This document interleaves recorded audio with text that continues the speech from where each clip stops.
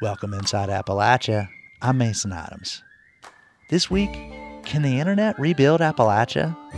We asked tech writer Cory Doctorow. I'm not saying learn to code is a thing that we should tell minors, but I am saying that if you don't know how to adapt the technology that is acting on you, that it will only act on you and that you'll never be able to act on it. Also, fish fries have been a staple in Charleston, West Virginia's Black community for generations.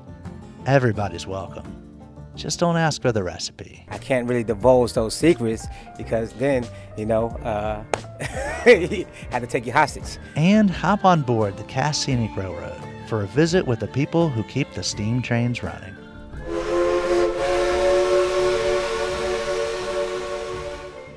You'll hear these stories and more this week inside Appalachia.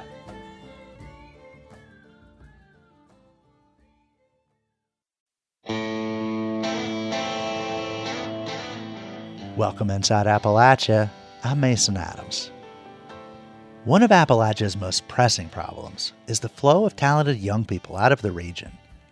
And whenever folks start talking about how to attract and retain young people, technology is almost always one of the ingredients, often in the form of widespread access to high-speed internet. But the internet has its own set of problems. Cory Doctorow is one of the world's most prominent thinkers about the internet and how it's changing our lives. Doctorow's science fiction novels touch on social media culture and the ubiquity of surveillance. He's also a digital human rights activist who sees technology as a net good if people are given better control of it. Producer Bill Lynch spoke to Doctorow about what that means for Appalachia. I guess the first question is, how do you see yourself? Do you see yourself strictly as a fiction writer, or are you a lot more than that? I think that on the one hand, when I write fiction, it's because, without wanting to be too grand, I'm trying to be an artist, right? I'm trying to make art. That's what creative writing is it's an art form. And so the job of art is to be good art, right? It's to make you feel things that you wouldn't feel otherwise, to kind of go to new places and so on. Now, part of the method for doing that is to also infuse it with the work that I do as an activist, in part because the use of real world important issues in fiction makes the fiction seem more important. It makes the fiction, I think, actually more important. It's easy to forget just how weird fiction is, right? That we somehow are tricked into feeling empathy for imaginary people doing things that never happened and caring about what happened there. It's literally could not be less consequential, right? Like there are no consequences to the things imaginary people do. That's just comes with the territory there. And so one of the things that I think makes the art more urgent and more artistically satisfying is the infusion of the art with the real world stuff. And at the same time, so much of the stuff that I work on is so abstract, right? And so difficult to wrap your head around that one of the things that fiction can do is make it more immediate. And so as an activist, I'm always looking for ways to make things that are important but are a long way off or are too complicated to readily grasp into things that feel very immediate and pressing. And certainly that's something that happens a lot in my fiction. Talk a little about your activism. Well, I grew up in progressive causes, and I remain dedicated to the normal suite of progressive causes, working on environmental justice and questions of inequality, racial justice, gender, and other questions that are sort of in that line. But the area by which I approach this, or the lens through which I see it, is digital human rights. And that's the area where I've been involved for more than 20 years as a special advisor to the Electronic Frontier Foundation. And I really firmly believe that it's very urgent that we make sure that the human rights that we enjoyed in the offline world follow us into the online world, because I don't think that there is any way to speak of the online world without speaking of the offline world, that they've become the same thing. What's one thing you'd like just the average person to understand about technology? I guess that's a good question. I guess it's that the collapse of the internet that we have today, from the wild and woolly internet where disintermediation seemed everywhere, people were able to have lots of technological self-determination, And the descent into the internet we have today, which Tom Eastman calls 5 giant websites filled with screenshots of text from the other 4, was not driven by any kind of technological inevitability, right? It wasn't like it had to be this way. Specific choices, policy choices made by specific named individuals whose like home addresses are not hard to find, and who live conveniently close to a supply of pitchforks and torches, that those specific policy choices were made and they gave us the internet we have now. And it needn't be this way forever, that we can have a better internet, that it's a matter not of the great forces of history, but of human agency. Places like Appalachia, particularly West Virginia, have seen a decline in population as people, mostly young people, have left. Could technological advances, a better internet, could that mitigate that? Well, the Appalachias, like many other places that aren't Silicon Valley, is a place that both needs technology and isn't getting the technology it needs. The lived experience of bros in a boardroom in Silicon Valley is so far off from the experience of people in Appalachia, or indeed in many other places in the world, including in Silicon Valley if you're not a rich tech bro, that we really, it's very important that we have the right and capability to modify the technology that we're expected to use. I'm not saying learn to code is a thing that we should tell miners that have been put out of work by the energy transition or anything. But I am saying that if you don't know how to adapt the technology that is acting on you, and if you don't have the right to adapt the technology that is acting on you, that it will only act on you, and that you'll never be able to act on it, that you'll never be able to adapt it to your needs and to make it do what you need in order to live a prosperous and better life. And so it's very important that technological self-determination be a part of the story when we talk about how we're going to use technology everywhere, but especially in places that are so far, both in terms of their lived experience and the geographical distance from Silicon Valley as Appalachia. Let's say imagine that we were able to, I guess, level the technological field across the country, right? Would that necessarily be a good thing if it happened quickly? Are there dangers to adding technology into rural places? Well, I'm not talking about making making every ex-coal town into a hive of startups. I'm talking about how people who live everywhere that they live can enjoy the benefits of technology, the connection, the access to politics, to civics, to healthcare, to education, to family life, and so on, that technology at its best delivers on terms that they set for themselves. So, a lot of the rural world has very poor internet access, to say nothing of the way that the services work. Just accessing the services is very hard. And that is despite, or maybe because, we've given so many billions of dollars to monopoly carriers to improve the access in remote places, and they've just squandered it on either nothing or broken promises about wireless or satellite, or even pulling, God forbid, new copper wire in a world where fiber optics are around and well understood. In a place called McKee, in the poorest county in America on the Kentucky side of Appalachia, they have a New Deal descended telephone cooperative that started as an electrification cooperative and then became their telephone co-op, that got some grant money and pulled fiber to every home in this extremely rural, extremely poor county. They even pulled it to homes that were only accessible by rugged mountain passes. And that fiber was pulled by a mule called Old Bub, who pulled that fiber for them. Because, pulling fiber, getting wires out to remote places, this is not a lost art, right? It's not like embalming pharaohs or something. Like, we know how to do this. We've done it with the phone line that goes out to every rural place, and we can do it again with fiber. It's just a thing that the carriers don't want to do because it's more profitable for them to just continue selling the poor service to poor people that they can already provide without engaging in a lot of capital expenditure. And when McKee got broadband, when they got fiber, everything changed for them. They were able to access a lot more jobs. They were able to access each other much more readily. There was much more opportunity for things like telemedicine, where you have an under-equipped rural health system that could then access specialists who could connect to patients on high-speed links. And then naturally, when the lockdowns came and kids were expected to go to school remotely and people were expected to work remotely, all of a sudden that became much more important. And contrast that with places where they don't have broadband, because broadband deserts are not unique to rural places. They're endemic to any poorer place. And so throughout the urbanized parts of America, we have something called digital redlining that is descended from the old-fashioned real estate redlining, where banks would say neighborhoods in which Black and racialized people live are not eligible for loans. They would draw a red line on a map.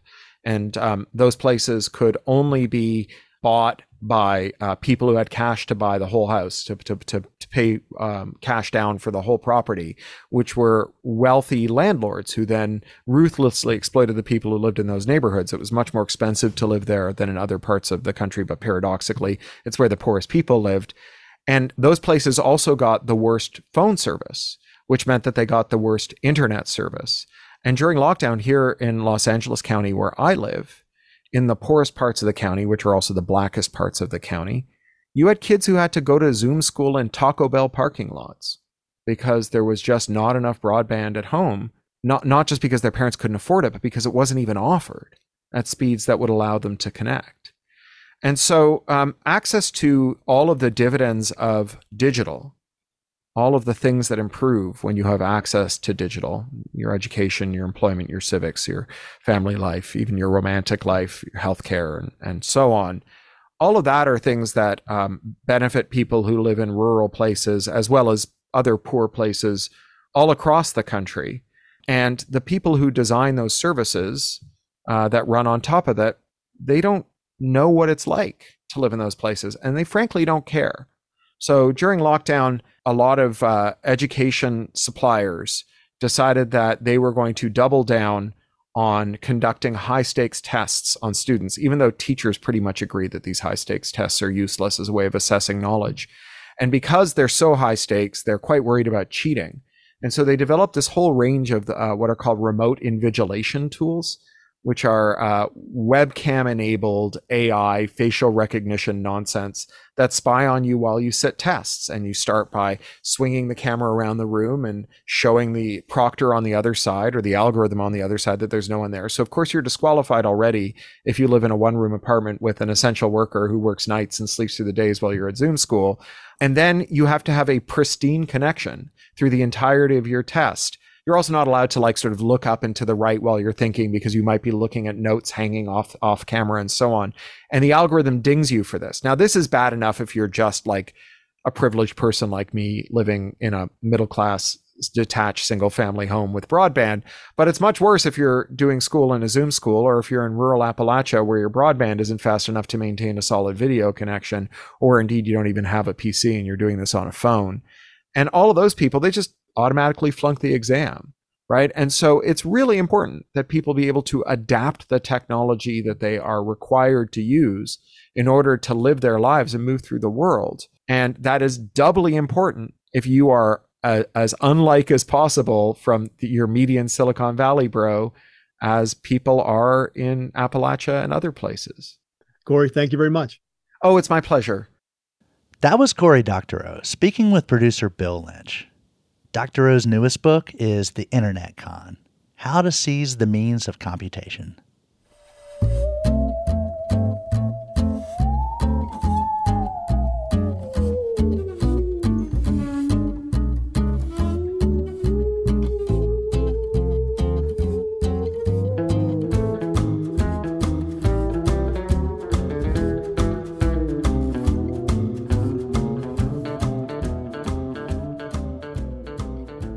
Signs for fish fries are pretty common in Charleston, West Virginia, especially in the city's Black community, where they've become a tradition for generations. Folkways fellow Alicia Lee grew up in Charleston and says friends and neighbors frequently hosted fish fries, often as a way to raise money for community needs. Some people would have them for rent parties, have a fish fry, they were short on their rent, or if there was a trip that somebody needed to go on and they didn't have all the funds, they would whip up some fish, sell it outside. It was nothing to go to someone's house to purchase food for whatever reason they needed it for. In our community, I think historically the reason why fish fries are the thing is because it comes from the slave era, and it was what they were allowed to do on Sundays. They were allowed to go fishing, and because it was free, they didn't have to purchase it. They would catch fish. That's how they would fraternize with each other, was through cooking and preparing fish and eating it later on in the day.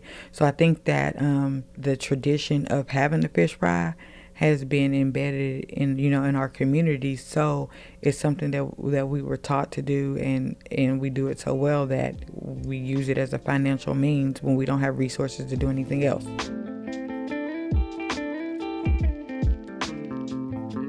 I've had a couple of fish fries, and I use, a mixture of my grandmother's recipes and my friends' recipes to make the fish.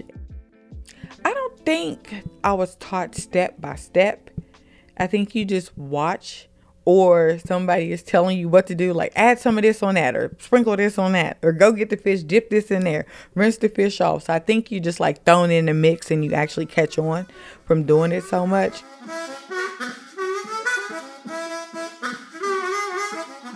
People use different fish for their fish fries, and a lot of times people use whitings. You usually get the fish, you let it thaw out, and you season it. That's the main part. The main part is how you season your fish. I know we use cornmeal, and then we use seasoning salt, and you got to get the grease just right. So it has to be like sizzling and popping, and then you dip the fish and you fry it, and you can't make it too hard.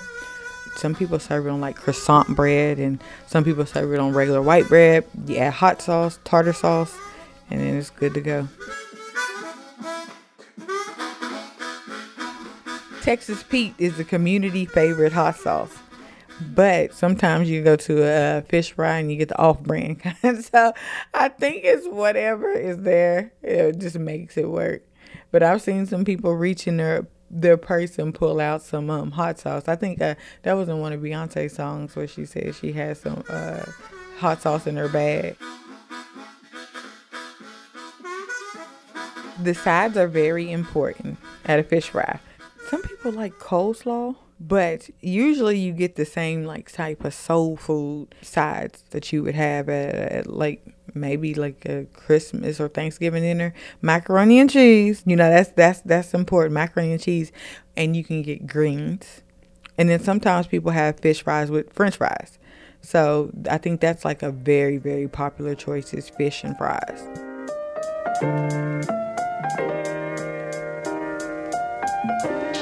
Andre Nazario is known as one of Charleston's best fish fryers. He hosts a weekly fish fry here at the First Baptist Church downtown. He says the recipe at the church is top secret. I can't really divulge those secrets because then, had to take you hostage. but yes, there is a certain way that we prepare our fish. There's a certain way that we season our fish. There's a certain way that we fry our fish. There's a certain temperature that we fry it at. And there's a certain crisp that we want, a certain texture that we want to our fish. The fish fries, they're held at First Baptist Church in the gymnasium. You can walk in, you look around. There's a couple, you might see people you may know who are waiting for their food. You place your order. What are you going to have? I'm definitely going to have some fish. Which kind? Perch. No, make it whiting, please. Whiting? It's like mini family reunions. Right? So when we bring people together, you get to talk about it, you strike up some conversation. You hadn't seen somebody in a while, you hadn't talked to them, but then they came out to the fish fry, y'all get to chopping it up, and so we got to stay in base. So it's a way of touching base and staying connected with our community. I put your extra piece on there too, it's your first time. Thank you. Yeah, first time on. Sometimes they do have it where people can call their orders in and they deliver. Thank you so much for calling Fish Friday. How can I help you? Yes, ma'am. Can I order 2 fish dinners? Absolutely. Today we have ocean perch, we have whiting, and we have catfish. Which one would you like? Whiting, please. Andre is the co-founder of Creating the Advantage, known as CTA. CTA is a nonprofit that works with under-resourced youth around Charleston. They support young people to excel in sports and in school. The money from these fish fries helps fund CTA's activities. We set a price for our fish fry, but most of the time people give a little bit more, right? Because when you offer food, that entices them or encourages them to give a little bit more. One of the main components of CTA is their basketball program. They train participants in the physical aspect of the sport, and they teach them to cope with the mental challenge of the game. The fish fries play a key role in supporting this program. With the fish fries that we do, the proceeds go directly to the kids, right? Everything that we go, it helps fund training, it helps fund trips, it helps pay for uniforms, it helps pay for hotels for the kids, it helps feed our kids. It's an assortment of things that we do with the funding from fish fries. And again, the best way to someone's heart sometimes is through their stomach. I think that fish fries are very important to the Black community in Charleston because they allow us to become our own resource. So I think that fish fries are a source of mutual aid when the funds are limited. It allows the community to come together to support and, just to show that what you're doing is important to them.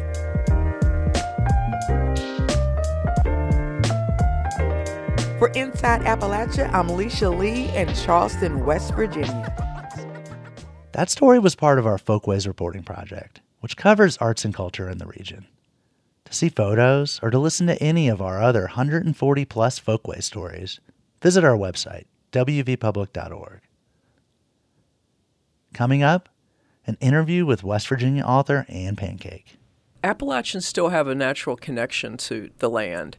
And we are told and we recognize how beautiful the place is here, but we also have grown up in a culture that has told us at the same time, yeah, it's beautiful, but we have to sacrifice that in order for people to make a living. You're Inside Appalachia. I'm Mason Adams.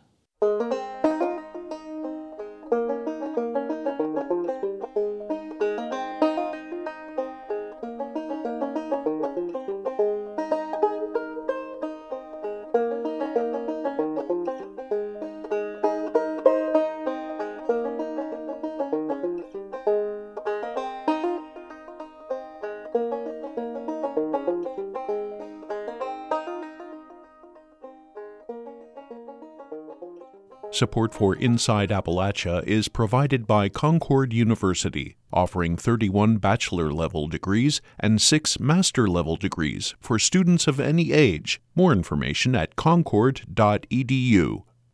Support for Inside Appalachia is provided by 16 Hands, presenting self-guided studio tours with handmade crafts in Floyd County, Virginia, October 21st and 22nd. Information at 16hands.com.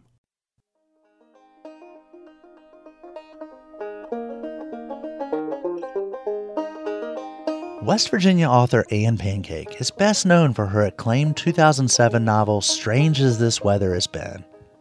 It follows a southern West Virginia family affected by mountaintop removal. Now, Pancake is the Appalachian Heritage Writer-in-Residence at Shepherd University. WVPB's Liz McCormick recently sat down with her to talk about what inspires her writing. First, we'll hear Pancake read a passage from Strange as This Weather Has Been. After we came back to West Virginia from North Carolina 2 years ago, it was all different. It was different. But I still spent a lot of time up here.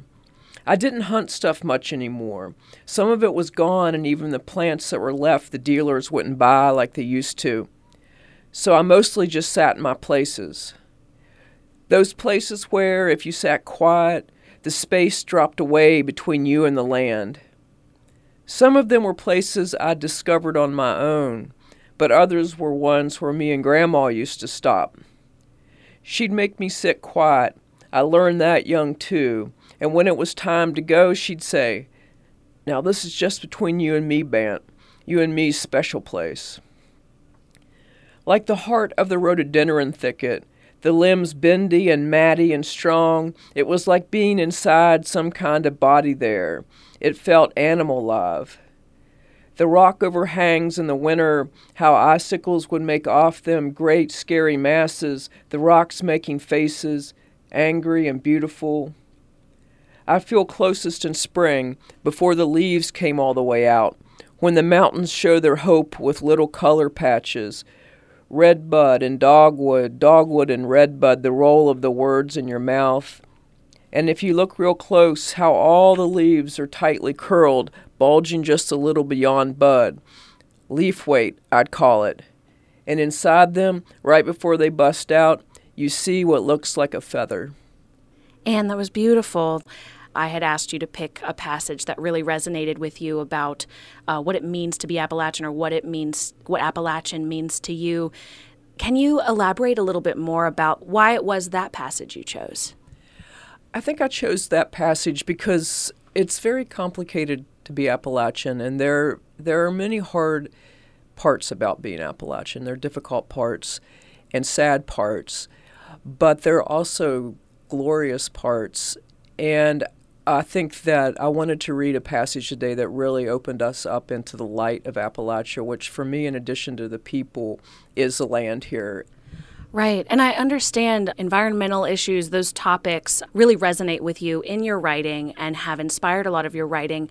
Why are those issues something that compelled you to want to become a writer and write this novel? I think that one reason that West Virginia literature and Appalachian literature can be so powerful is because of the very fraught relationship we have with the land here, because Appalachians still have a natural connection to the land, and we are told and we recognize how beautiful the place is here, but we also have grown up in a culture that has told us at the same time, yeah, it's beautiful, but we have to sacrifice that in order for people to make a living.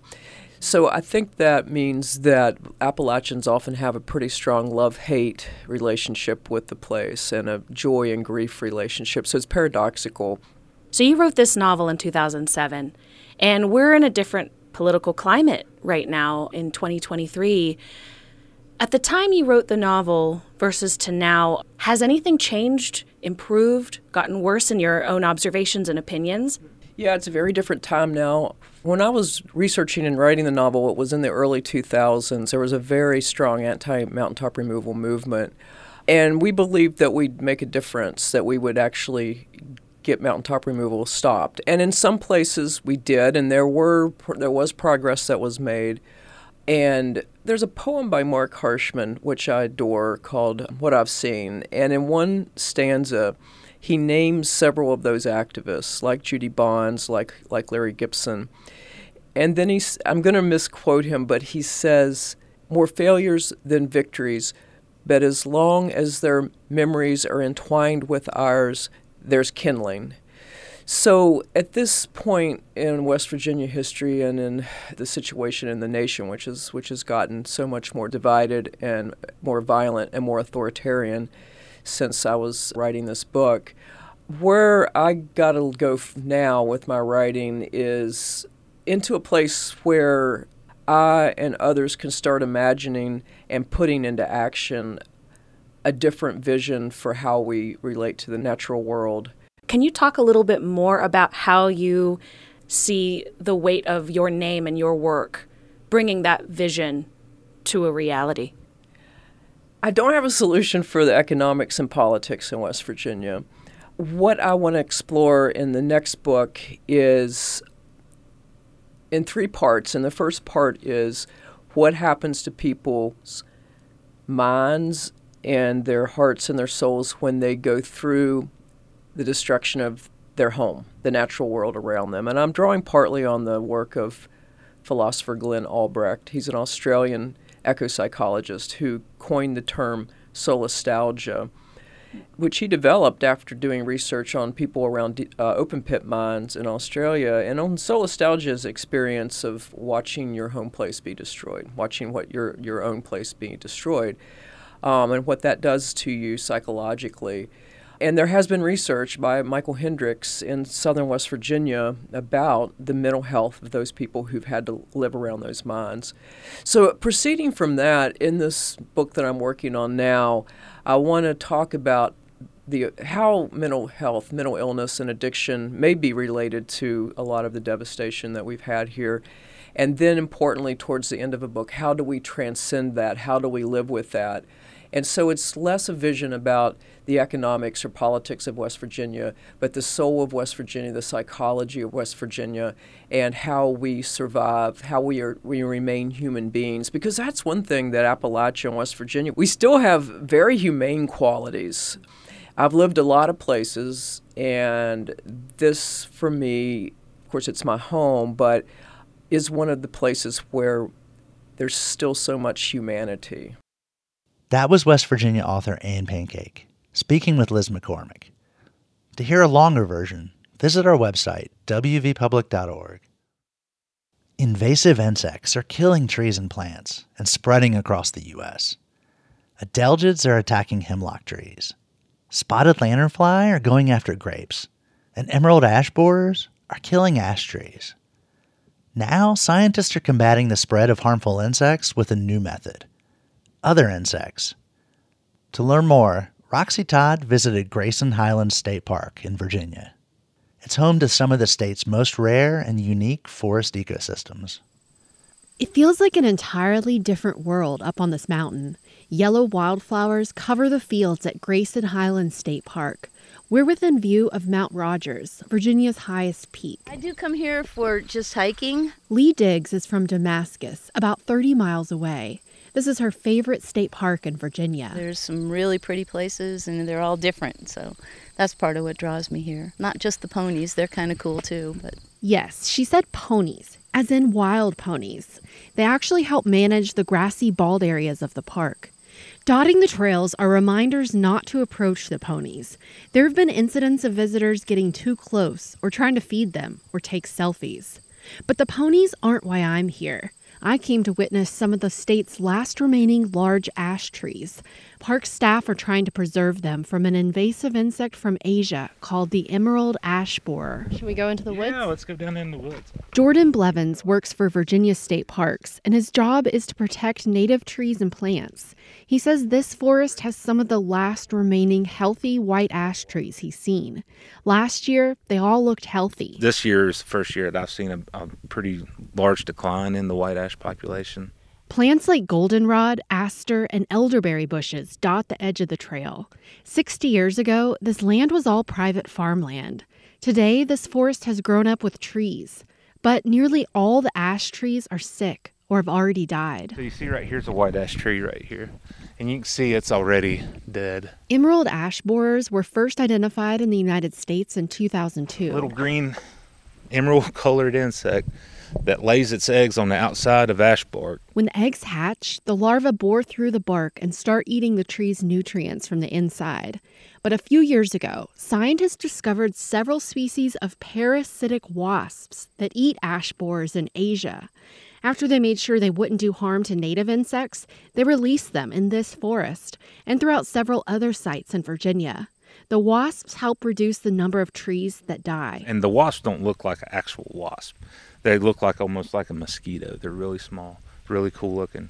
In the last few years, scientists have released 8 million parasitic wasps that eat ash borers, according to the United States Department of Agriculture. They're now in 30 states, and if the wasps reproduce, they could continue to protect ash trees for years. But the wasps alone won't kill off ash borers. Likely nothing can stop their spread at this point. Insecticide has also kept some trees alive. Today, Blevins is treating trees with it. He holds a plastic caboodle with blue liquid and other gear for injecting the ash trees. Blevins says it works best as a preventative, kind of like flea medicine for your pet. He drills holes into the roots of a large ash tree and plugs it with the insecticide. We're trying to conserve, at least save a few ash. We can't save all of them, but we'll save as many as we can, and especially along the trail to where visitors can maybe sometime in the future see a big ash. about 1.5 inches. Blevins says he's hopeful that in 100 years, visitors to this park will be able to see a handful of large ash trees here, along with the other plants that make up a healthy forest. In Grayson Highlands State Park, I'm Roxy Todd.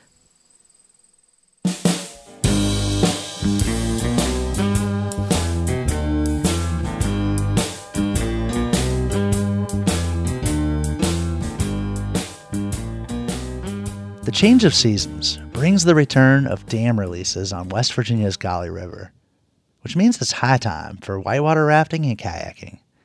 The river's enjoyed year-round, but a lot of people say the best time to hit the water is from mid-September until late October. WVPB's Brianna Heaney is a former river guide. She has this story about Gauley season. As summer winds down, tens of thousands of whitewater rafters and kayakers from all over the country begin their migration to West Virginia. They are here for the Gauley River, which normally only has navigable flows during the fall.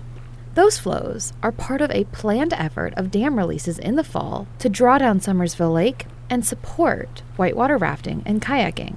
Companies offer guided trips down the river for customers without expert whitewater skills. But most of the boats on the river are private boaters or individuals who own their own equipment and have the professional knowledge and abilities to navigate the river. The National Park Service says this year they have seen more private boaters than ever. Matt McQueen is a park ranger and kayaker. The Gauley runs 2 to 4 days a week during its 6-week season, and on those days, he is on the river with other rangers. He says during Gauley season, the brown, green, and orange hues of the landscape are interrupted with the bright colors of the boats and rafters headed downstream from where the river begins at Summersville Dam. A lot of different colors, a lot of plastic on the water, a lot of smiling faces, a lot of glitter, a lot of lipstick. There's definitely a whole culture involved in the whitewater industry that is kind of unique for sure. And those colorful, glittery private boaters gather on this river from all over the country.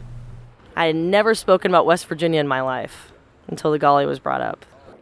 That's Melissa Clivio Winthrop. She started guiding this summer in her home state of Montana. A lot of our senior guides had spoken a big game about the Gauley. I had heard this name kind of floating around the parking lot since I had gotten there. Kevin Fitch agrees. He has been guiding for 9 years in Colorado and has come to West Virginia for the past few falls to work and play on the river. People travel to West Virginia from Alaska, California, Oregon, Washington. So it ends up being a kind of a reunion for a lot of folks, even if they haven't been to the Gauley in seasons past. The rafters say they come out here because of how massive the whitewater is. The Whitewater Guidebook says the Gauley is the best river for a single-day trip, and the Gauley usually finds itself in the top 5 of any other national or international best whitewater list. That's because it has many of the qualities that create big whitewater: a steep descent, lots of water, and lots of obstacles. During the release, it runs at a minimum of 2,800 CFS, or cubic feet per second, which is about the size of a basketball, and if there was a line going across the river, every second, 2,800 basketballs worth of water cross that line.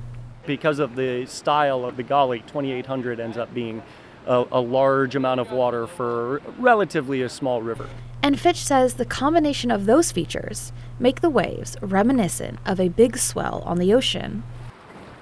You're looking 10 feet above you at the crest of the wave, and your only perspective, your only visual at that point is the water around you and the trees that can poke out above them. Those waves, rocks, and water all factor into a whitewater classification system that rates rapids on a level of difficulty between 1 and 6. Park Ranger McQueen says that you can think of Class 1 as a choppy day on a lake, and Class 6 as a nearly impossible run. Class 5 is more of an expert level where significant hazards are present. The route's not always easily apparent. There is some solid navigational skills that need to be required to get through. Strength for sure. The Gauley has 5 Class 5 rapids: Iron Curtain, Pillow, Lost Paddle, Iron Ring, and Sweets Falls, as well as many other smaller rapids. In those rapids, the chances of ending up in the water are higher, says McQueen. He lives by the water mantra that a boater is always just in between swims. No matter how good or skilled or experienced you are as a whitewater paddler, eventually something's going to happen that you're going to find yourself in the water taking a swim. That's why the Park Service is out there. And if you have made a small or big mistake, you might hear this. Cheers generally mean that you have messed up your line. Cheers generally mean that somebody is going in the water. That's Fitch again. He says those cheers are part of the rowdy and colorful Gauley River culture.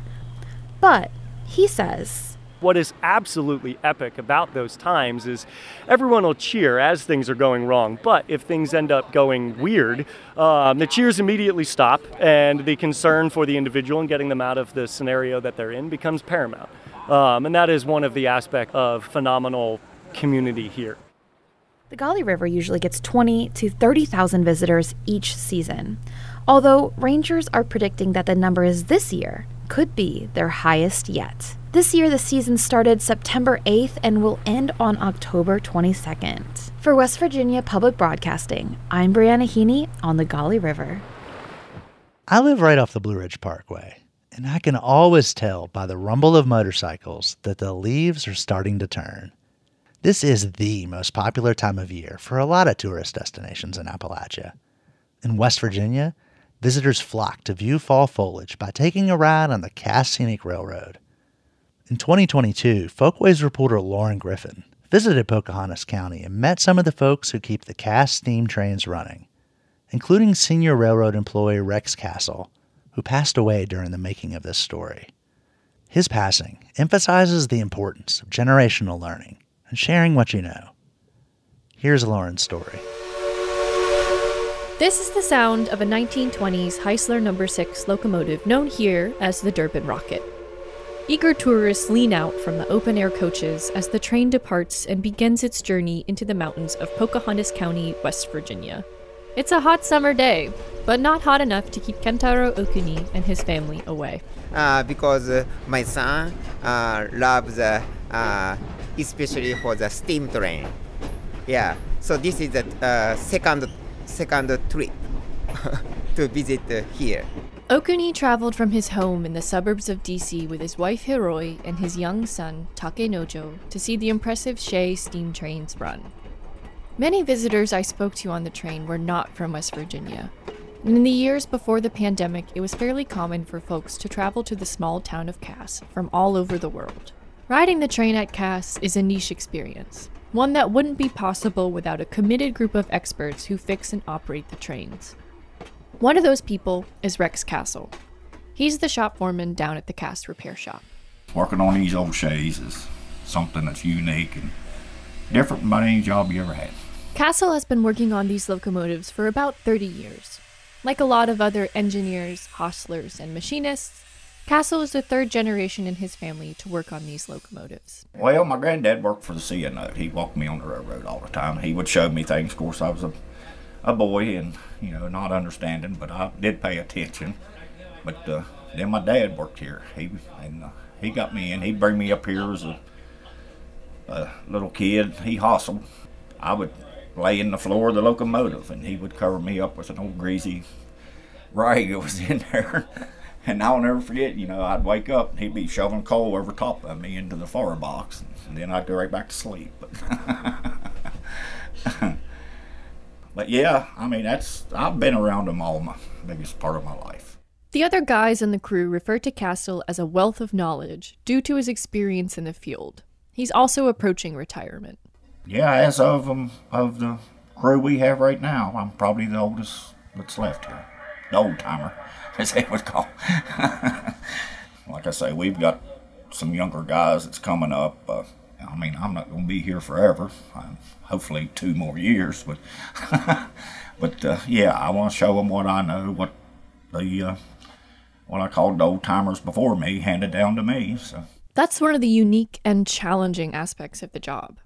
The locomotives running out of Cass were built in the early 1900s, all the way to the 1950s and 60s. The knowledge on how to repair and run these locomotives is specific to the local terrain and mostly handed down through hands-on learning.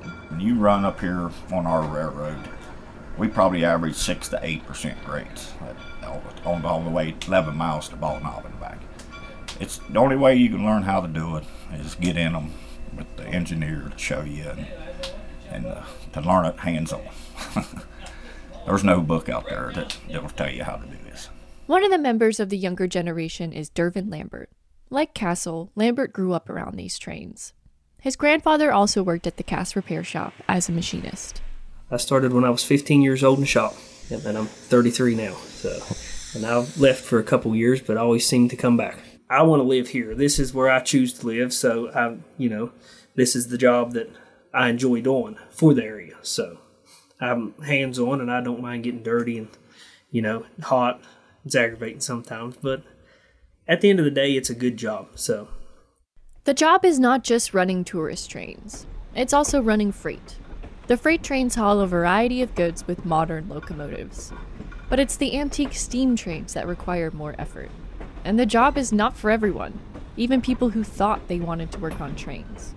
Rex Castle has seen his fair share of people come and go. They didn't like the dirt, the soot, the smoke, the oil. Your clothes is going to stay stained.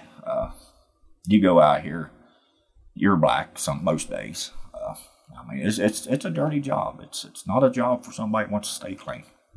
And they're hot. They are terrible hot. The hot sunny season, like today where it's probably 80 out there, these locomotives probably averaging anywhere between 130, 150 degrees. It's hot enough on the engineer sitting there. You can't get out of it. And the fireman, he's shoveling 4 ton of coal, so in that heat. So, yeah, it's a hard job. It's important for the railroad company to find committed folks who can handle the dirty, hot work. But the population here is shrinking, and the field is primarily dominated by workers who are men. So the railroad has expanded their employee search pool beyond the region. One person who doesn't mind the rough conditions is Matthew Hooser. He's one of the newest recruits, along with his friend Brown Culp. Well, long story short, both of us volunteered at the North Carolina Transportation Museum in Spencer, North Carolina. That's how we both kind of got started into this career, I guess you could say. And one year we decided to kind of make a father-son trip. His dad and my dad, we paired together, came up and rode Cass a couple years ago. We really enjoyed it. Ever since then, I guess you could say we kind of fantasized on, it'd be great to kind of work up there. It seems like, all the steam engines and everything like that, take our passion and take it to another level. Hooser is the engineer for the morning ride on the Durbin Rocket. As an engineer, Hooser is responsible for running the engine, keeping it lubricated, watching the track for obstacles, coordinating with the train conductor, and helping the trip run as smoothly as possible. His friend Culp is a fireman, which means he fuels and maintains the fire in the locomotive during trips. People like Hooser and Culp are important for the future of the trains in Cass. Hopefully, the younger generation we've got coming up here will keep them going for generations to come. If we can still afford to run them. It's getting to where it's starting to really be hard. With industry costs rising, Cass employees worry that increasing ticket prices in response might push tourists away. John Smith is the CEO and founder of the Durbin and Greenbrier Valley Railroad. He controls the finances. Our ticket price is still probably on the lower end of some of the other railroads around the country. But we're not in the middle of a metropolitan area or near one even. So everybody comes here has to drive here to get here. So it's kind of an expensive thing to do, more than just drive 20 miles to go to a zoo or something. The biggest question mark is, are we going to have the base of customers that we had before? But there's an element to Cass that keeps drawing folks back, whether to work or to visit. Just riding a train, I don't know what it is, especially if you're in like one of those air-conditioned cars whipping down the tracks over on the Central. It's pretty cool. Even the ride here, with all the noise and everything else, it's like almost musical. It has that kind of effect on you. So when you hear a steam whistle a mile away,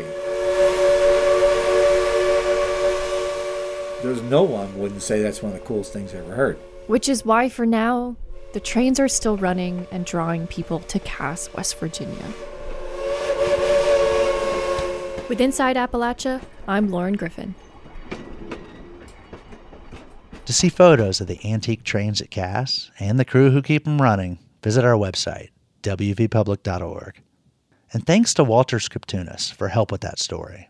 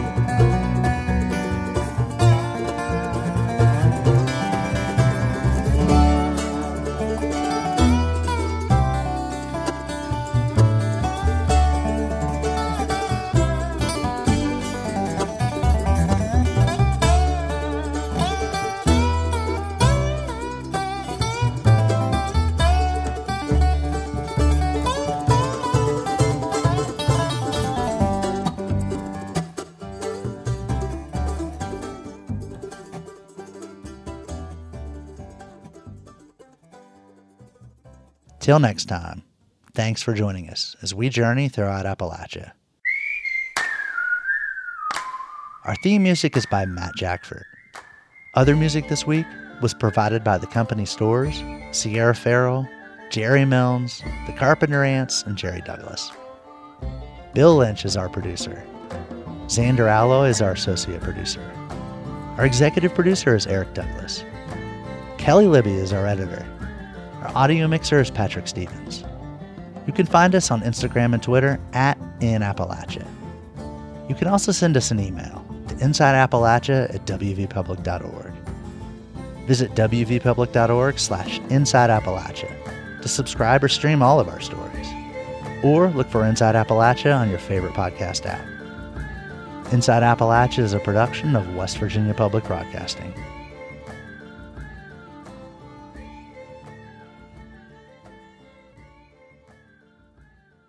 Support for Inside Appalachia is provided by Concord University, focusing on students' futures. Classes available at concord.edu/apply.